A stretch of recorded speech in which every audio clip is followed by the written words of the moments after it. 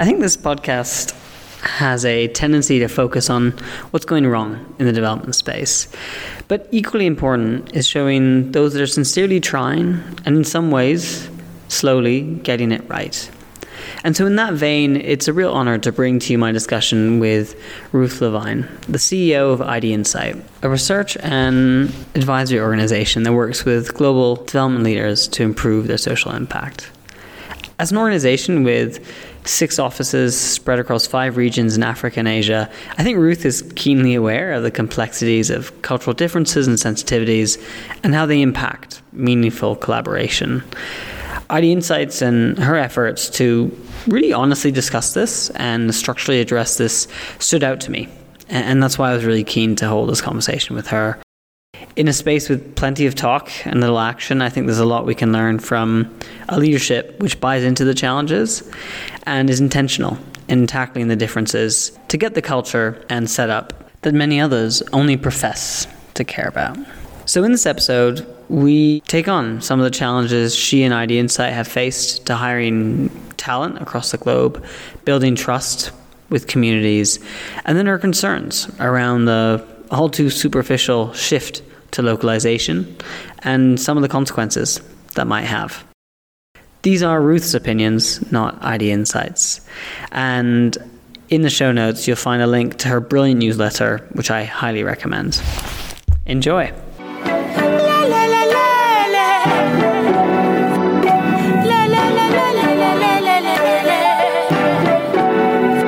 Thank you so much, Ruth, for making the time to have this conversation. A real pleasure to do it in person.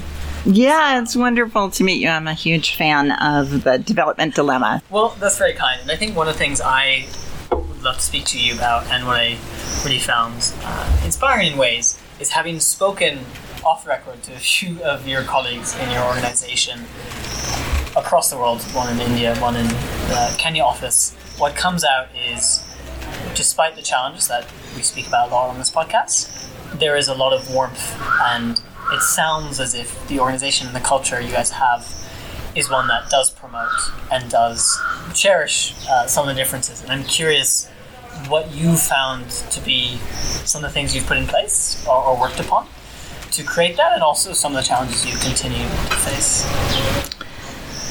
Well, I'm glad to hear that about ID Insight. It's certainly the way I feel, and it's what our, team surveys tell us, and various forms of feedback, that we're not by any means perfect at all.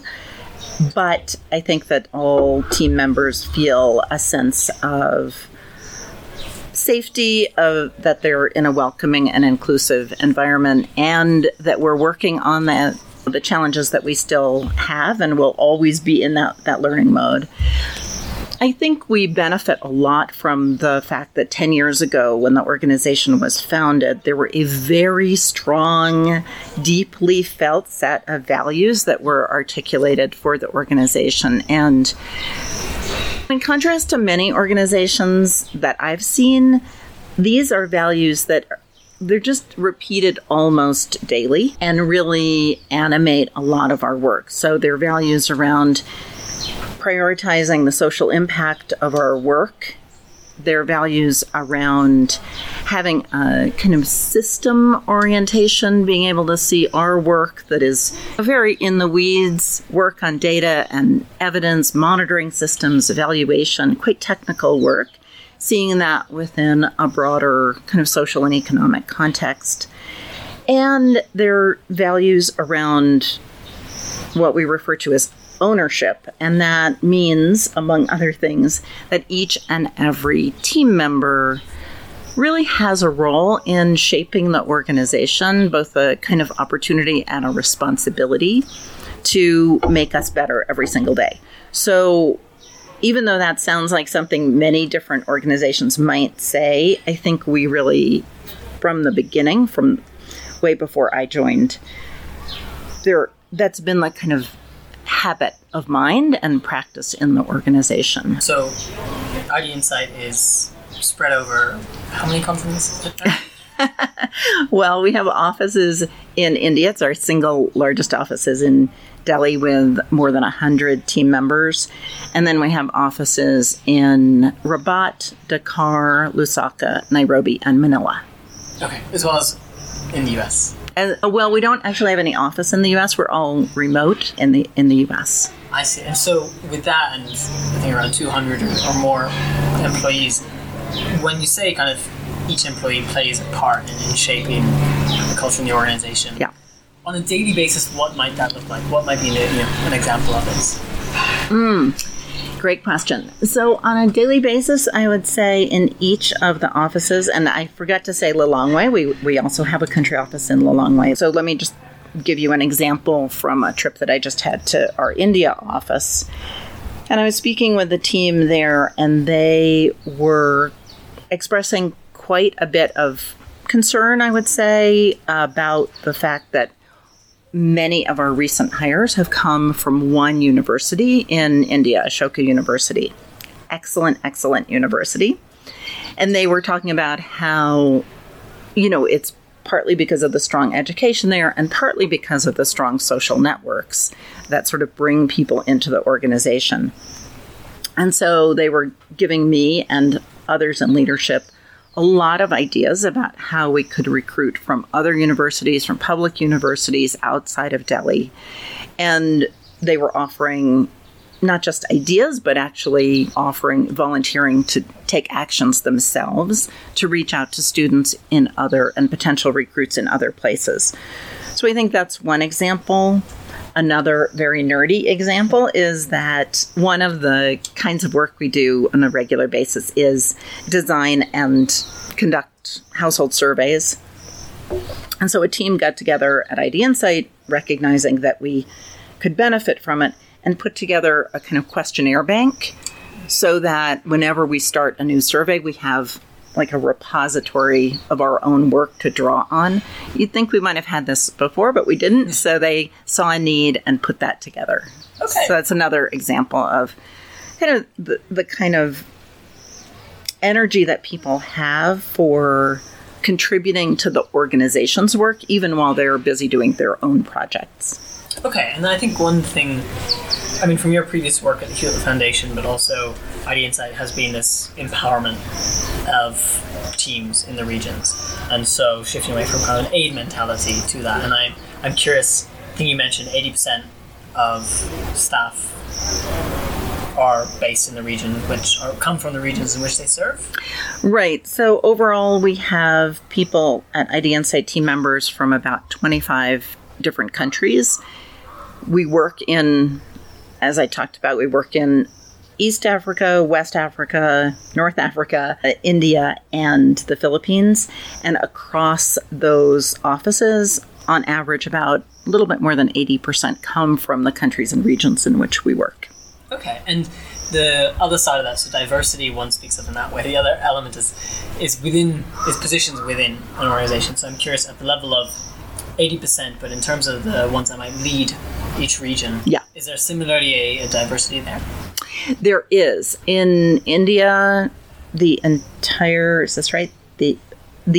leadership, the senior leadership, with maybe one exception, is Indian. I won't go through the whole list, but in most of the offices, the leaders are from the countries in which we work. So that's true in Zambia, it's true in Kenya, it is true in Lilongwe, and then we have some leadership transitions going on, and I'm hopeful that we will have even more senior leaders from the countries in which we work. And so from that, when you mention transitions, it sounds like it's not a passive thing, but it's a deliberate attempt. Yes, for sure. I think there was a recognition even before I joined that that's the direction we should be moving in over time as we grow, that we should be much more deeply embedded in the policy and research communities in which we work. And a key part of that is recruiting and creating the right professional home for senior leaders in the region. One of the things we had to do to get there was adjust our compensation structure. So ID Insight had always, fortunately, had a compensation practice that didn't differentiate between expats, and I'm using inverted commas here, okay, foreigners. Which is almost the accepted practice. If we look at organizations, they tend to have a distinction here between expat salaries and what they would call local salaries. Right. So we did not have that, thank goodness. But what we did have was a compensation structure at the senior levels that was basically calibrated toward people who were international workers, international professionals who were, I think, interested in having a kind of field experience for a limited part of their professional lives. It doesn't characterize everybody, but that was what the salary structure was kind of set at. And so what that meant was that in Nairobi, in Lusaka, and in Dakar, it was pretty significantly below market for senior African talent. The labor market is quite confusing in this region, as you may know. It is hard to characterize, but senior African talent with a technical background, those are relatively well remunerated individuals. And so we actually had to recalibrate our senior leadership compensation structure so that we could be competitive in the market. And once we did that, we are now reasonably competitive in the market, and it's been very, very helpful. What I like about that is I know organizations that have looked at that similar fact that there's a scale where the market for that type of skill can be very, very competitive. And they have instead responded with, well, we will actually bring in the person from abroad because it's cheaper. Right? As odd as it may sound, it's cheaper for us. And so I like, for you as an organization, because it's an increase in cost, certainly an increase in quality, but what was the justification you had to make? Or was it self-evident this was important?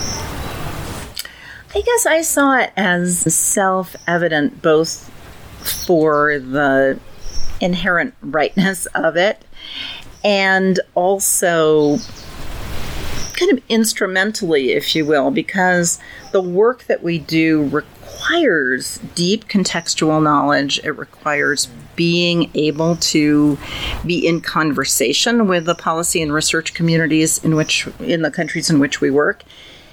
And so, honestly, to do that very well, it's most likely going to require talent from the region. And so there was an impact case to be made. And I think there was a justice case to be made, but unfortunately they aligned and weren't in tension. Okay, that's great to hear. I really like that. This is really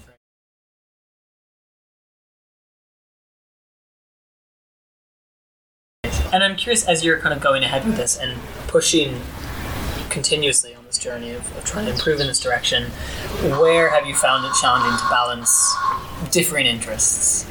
Yeah.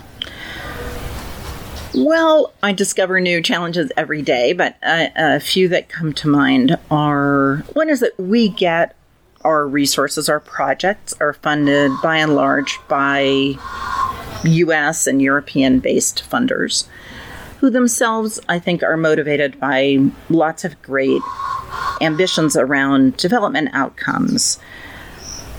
But they also hold a lot of power, and they have, certain requirements that are very, very familiar to people in the development world. They require a certain kind of proposal, reports articulated in a very particular way, accounts kept in a very particular way, etc. And so we have to be responsive as an organization to those requirements and build those relationships. And I do find that sometimes, less and less over time, but sometimes that is in tension with the kind of delegation, the kind of full decentralization that we're aiming for over time. So that is one of the challenges, is sort of being an intermediary between funders and the teams in country.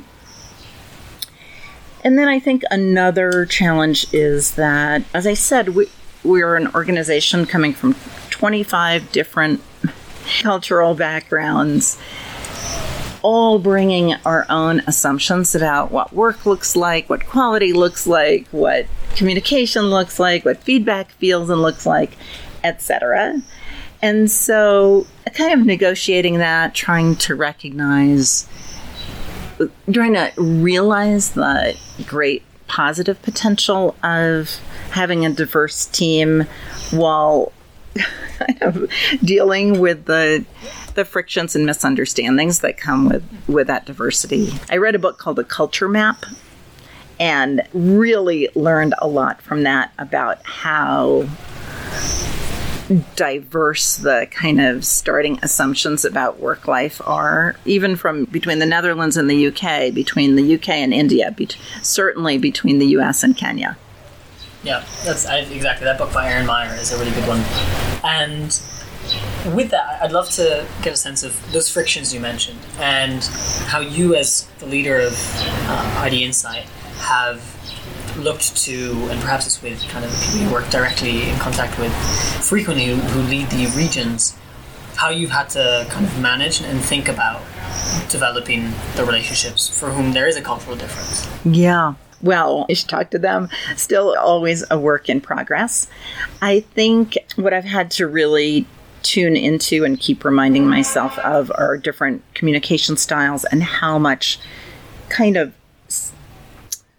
I have to very actively invite my colleagues who are leading the regional teams to contribute their ideas, to tell me when they think I'm making a decision that's wrong for them, wrong for their team, wrong for the organization. I think there are so many ingrained assumptions and habits around not challenging authority that anybody in a position of authority has to just be super intentional about creating space and creating that invitation. I also try to be very explicit with all team members from anywhere about what decisions are theirs to make, and even if those decisions end up with the wrong outcomes, that I won't second guess them. Like, they're taking on that risk and will be supported. And then which decisions require consultation and which are really mine in the end to make. And sometimes that's helpful too. Everybody needs a little bit of cover in an organization. Yeah. Sometimes I need that from my board. And so I think there's just a lot of value in being very explicit about what the space is for you to make a decision, what's the space for me to make a decision with your input. Okay. Yeah, and you've seen that over time build perhaps the confidence for those who initially weren't to start to share in those spaces? Yeah, I think so. And I know that there have been a few instances where we've made organizational changes very much because of the requests and input that's come from the leadership in the countries in which we work. I mean, we've made other compensation increases for more junior staff for sure, because we got kind of signals from leaders in Kenya and Senegal in particular that we were not really offering what we should to get the kind of talent we're looking for. We've restructured some of our recruiting. We've created the capacity in the Africa region to do more local recruiting. We didn't have that before. So there are a bunch of changes. We introduced compensatory time, like a bunch of changes that really came about because of suggestions from the leaders in the Africa region. And I think that feedback, like if you speak up and ask for something, if you speak up and say we're doing something that we could do better, and you get a response, I think that builds trust too. Yeah, I think that shows the trust in the commitment you've stated. Beyond the organizational values that one can state, that's where you show it, and that comes out quite clearly. Right.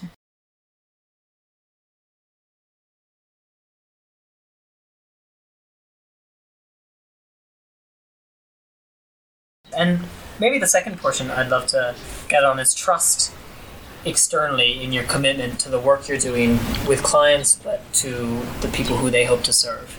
And I'm curious with the role data plays, and it's very central, but I'd love to get your take on what are the ways to create such data and your perspective. Yeah, well, I think you work on this too, so can contribute your thoughts to this part of the conversation. I think one useful framework to think about what creates trust is that there are kind of three elements to it. So one is that the other party whom you want to trust you sees you as competent and capable, like you can do what you're saying you're going to do. Second is that you're honest and are acting with high integrity so that you'll be transparent. And the third is maybe the hardest to observe, but maybe also the most important, which is that you have the best interests at heart of the party who you're trying to build a relationship of trust with. So those three elements, I think, are reflected, certainly the first and the second. I think there's a lot of kind of elements of work with data and evidence that comes into it. Are you capable of doing the work that you say you're going to do? That's central to what ID Insight establishes with our clients, and we rarely fail. Second is the honesty and transparency, and the way we work is in a client services model, and so we are very open with our clients about the findings from evaluation, the analytic work we do. We also promise them that we won't share publicly unless they give us permission to do so. So that sort of bleeds into or merges into that we have the best interests of our clients at heart, that we won't do anything to undermine their reputation, or because our goal is to provide them with information and analytic resources that help them make the best decisions. And sometimes that is kind of undermined if they think we're going to go out as, for example, sometimes when they work with academics, the academics must publish. And so I think sometimes there's a higher degree of comfort working with us. I think we're making some progress, but it's not as far along as we hope it will be soon in helping the organizations we work with get feedback from the communities that they work with and establish those kinds of relationships of trust and solid feedback loops. We've just started something called the Dignity Initiative with Tom Wayne, who's based in Kenya, working with organizations to essentially do just that, get feedback from communities that are served by development programs to find out, are they experiencing the interactions as respectful? Do they feel that their intrinsic dignity is being respected in the development programs? And it makes a lot of sense. I think one thing I heard you say, which I like the framing of, was this notion of kind of requiring evidence to take it to be impactful has to be used. And use requires trust requires benevolence, and benevolence requires co-creation. And I thought that was a very nice framing of breaking it down, of why it's so crucial. And so co-creation means both with your clients, but as you say, ultimately clients, the NGOs, whoever are the implementers of the program, need to be co-creating with whom they're trying to serve. And that's a very crucial component. And when you think of it as a crucial component, is it to the quality of the data, or also to the way such data can then be used? And maybe that's a false dichotomy. Say more about this. So I wonder, I think there's two ways to look at, and here I'm really just paraphrasing Amartya Sen and his work of how does one think of a program and the design to impact, to help people. And the way in which often a lot of better data has been couched in, and why it's important to co-create or create partnerships or participatory inclusion, is around that gets better data and better insights. And I think that's an important aspect, but there's a second one about a processional commitment to the approach one has to dignity and to the other person. And I think that is more about the importance of that approach as inherent to how we approach problems and solve them in a co-creative manner, as opposed to it's kind of more instrumental.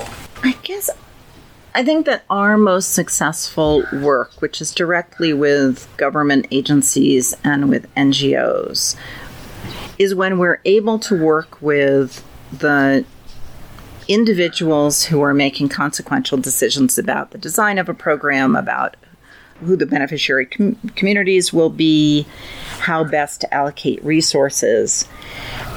When we work directly with them, try to understand the operational and political and financial constraints that they're operating under and design our work around that. So that's the level that we work at.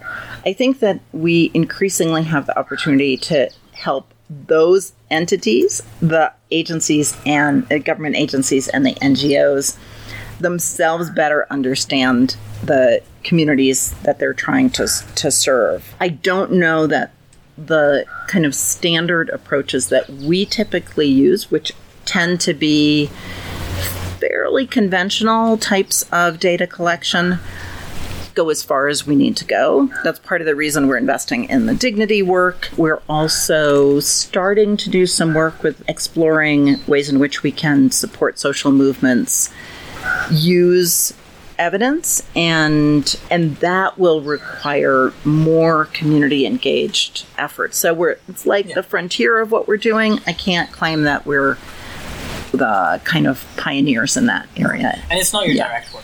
It's not our direct work. Exactly right. So, when you mentioned around kind of, if you look at healthcare and now the introduction of a bit more of patient review within that, I think that's a really interesting example where you embed at the level of almost decision making, but at least a very high level of informing decisions, the voice of those who you've claimed you're trying to serve. Yeah. And I think there really is some extremely important work that's been done by, I would say, mostly by kind of membership organizations, like organizations of informal workers, a lot of quasi-trade union disability rights organizations, and other organizations that really are not just seeking to represent people who are being failed by the system, but organizations that are actually comprised of people who are being failed by the system, and this is a means of giving them collective voice. So again, that's a little outside our ID Insights typical work, but I think that is where some of the most exciting kind of thinking about the social construction of data is being done. Mm. Yeah, and I think that's so necessary, because I think one of the concerns was the ways in which behind expertise one can couch a lot of power and maintain it. So where expertise is held in analytics and insight and the rest, it's very easy to maintain. You need HQ and you need the rest to be abroad, if not even still about people who have not had lived experience. But as soon as you recognize that engagement, not only that knowledge and ability, but also the crucial aspect of empowering the people who are part of those communities as core to the impact you want to achieve. And one thing to say is that several years ago, before I joined ID Insight, there was a project called Measuring People's Preferences, which was funded by GiveWell, very much a central player in the effective altruism community. And the idea of it was to essentially test some assumptions about the, quote, moral weights that were applied to different kinds of outcomes and projects, really trying to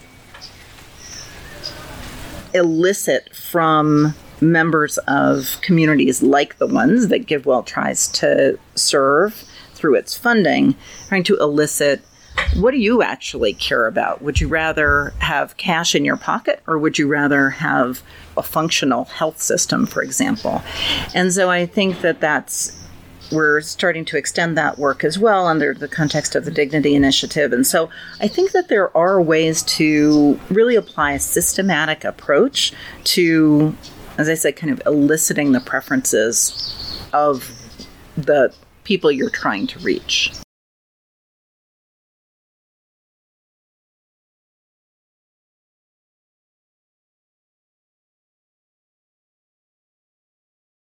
This is a hard question. So with ID Insight, with similarly the Center for Global Development, what there is an expertise and a concentration of expertise in knowledge and analytics and insight. And please frame it as you see it.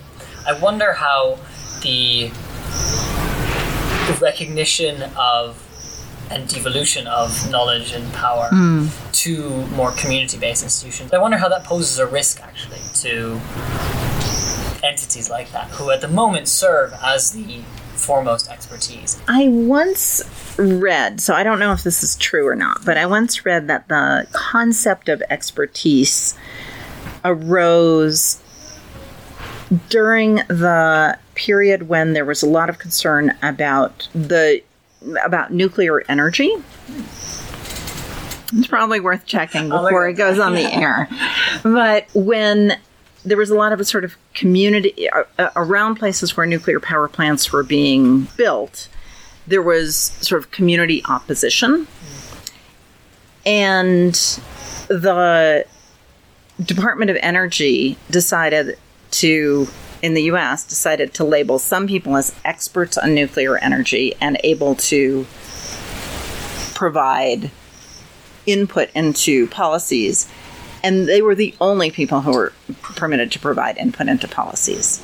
So again, I'll try to check the reference for you. And this was sometime in the 60s. So that got me thinking, like, what is the power that people hold simply because they are labeled as experts in a certain domain? And another thing that sort of comes into my thinking about this is that I once went to a talk by somebody who's an expert herself in human-centered design, and she said each person is an expert about themselves.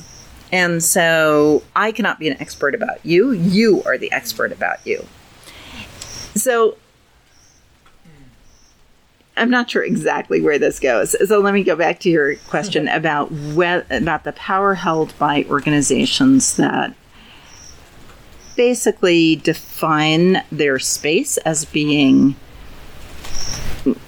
some kind of expertise around technical issues. I guess it's like really, really a tough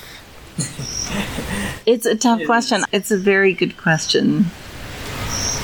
It's hard to get out of the aquarium you swim in. It really is. And, I think that you're right that organizations like ID Insight in particular, where basically the core thing that we have to offer is a mastery of highly technical methods. It is hard to kind of democratize that idea of expertise, but I think we can at the same time recognize that the communities that our clients are seeking to serve have deep knowledge of their own experiences, and they undoubtedly have a deeper understanding than we will ever have of where they fit in the system and how systemic obstacles are preventing them from having opportunities, from pursuing all the life chances they would like to have and would like to be able to pursue. See, I think what actually that gets at, which I think is, at least I'm finding insightful, is that there are many different types of expertise. And so topic area expertise is one which I feel can be most abused. And so where one looks at who are the academics who are considered African experts, you see a prevalence of certainly not Africans in that space. Right. And yet they will be the ones who sit on the panels and on the conferences, etc. And I think that's where you most want lived experience, you most need that experience. And there's a question of how does one still assimilate that well from many to few. But then there's an expertise which sits on much more about how does one fit such topic area expertise into processes, into structures, into decision making. And that's a whole different set, and a whole set which ID Insight or many others might have, and that's an area which I definitely think has to be centralized or isn't the same set as that one. So I don't know, that to me seems a way to distinguish between the types of expertise which are valid we would want to keep because they're core, actually? Yeah, I mean, I think one kind of related way to think about this is what I understand our board member, Shea Abimbola, who's just brilliant on these topics, one of the things he talks about is thinking about research and evaluation as serving the actual practitioners, the people who are closest to the communities that are being served, rather than generating knowledge for some external audiences. And once you kind of make that pivot, it becomes very, very clear that the kinds of knowledge that are most useful are highly contextually specific. They require deep understanding and engagement with the communities themselves and understanding of like all of the contextual constraints and facilitating factors, things that are not publishable in top-tier journals, but that really, really matter for the results that any development program or any government program can have.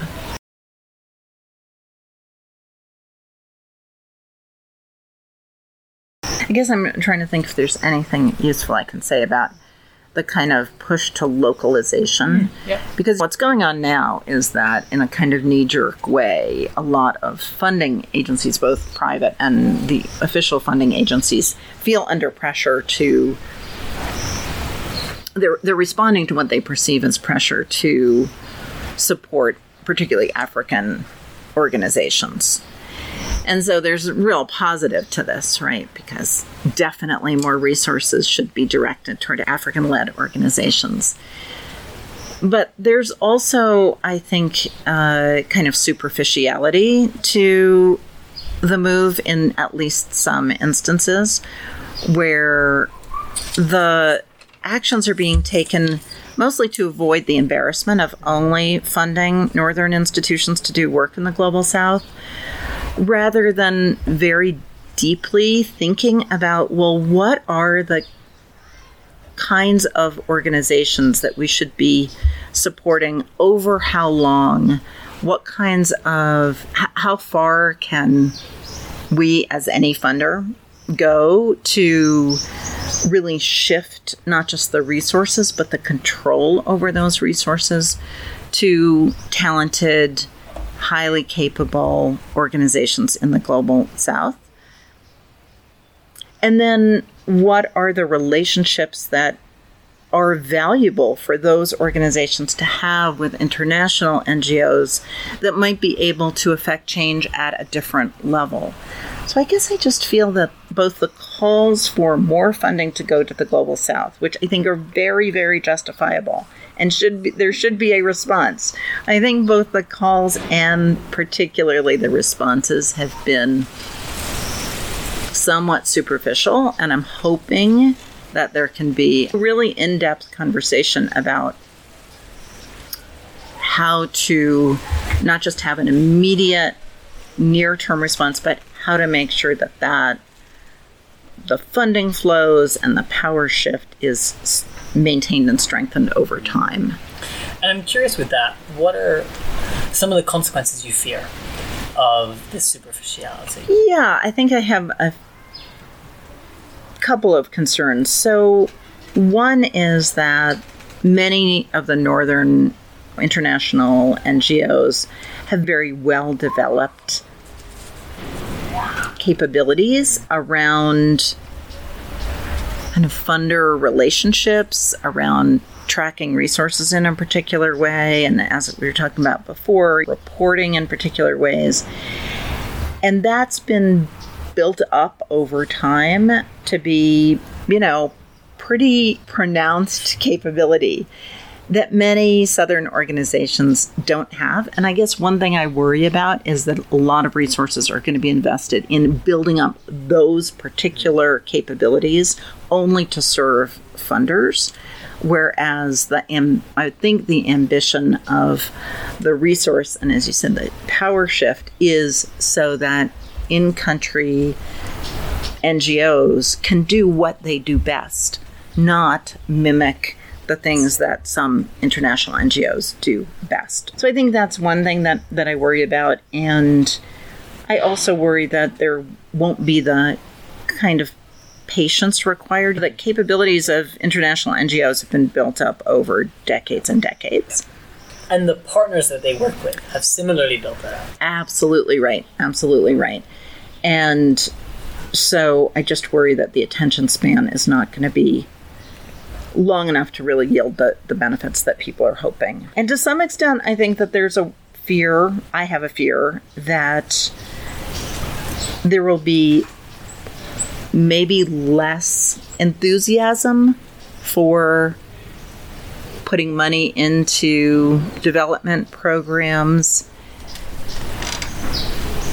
if there's not this kind of cycle of reinforcement in the countries that where the money is coming from. And certainly it's true for, I think, the bilateral development agencies, that the strongest advocacy for continuing the flow of development funding comes from the organizations that are currently benefiting from that, comes from, for example, the contractors and international NGOs. They are enthusiastically advocating for the continuation and growth of those budget items by the donor governments. When they're getting less, a smaller piece of the pie, will they be as effective advocates?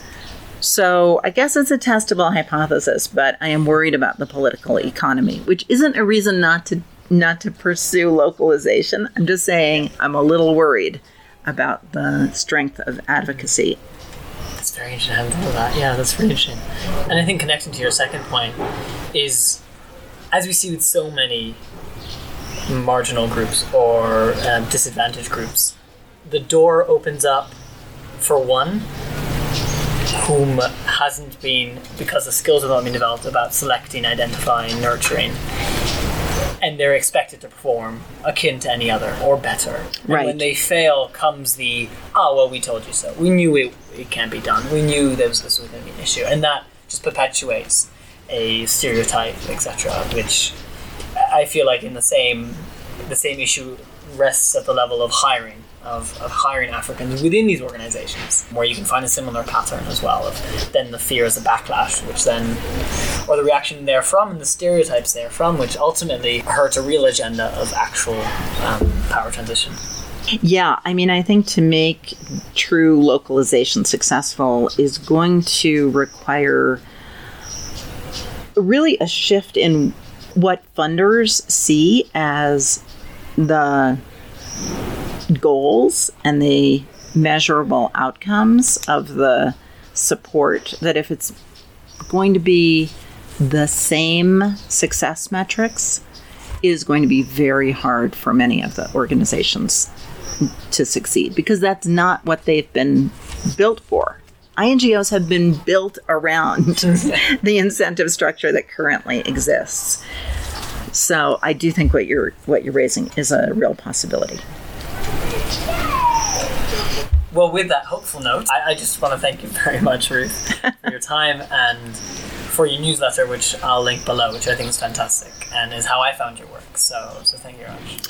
Well, I appreciate that a lot. It's really been a delight, and I will be an eager listener to every subsequent episode. So thanks a lot. Mbona inashinda chini na mawe siogopi hell nagopa kufika heaven. Well, thanks for listening to my episode with Ruth. I hope from it there's pieces you took away, things that you were curious about, and maybe examples that you have of your own. So please make sure to share these, and we'll love to hear from you. I find her thoughtful, frank, and really humble approach inspiring. And so if you do too, I'd highly recommend listening, for that matter, subscribing to her brilliant newsletter, which I'll link in the description. And as ever, please share this with a friend or a colleague or two to make my day.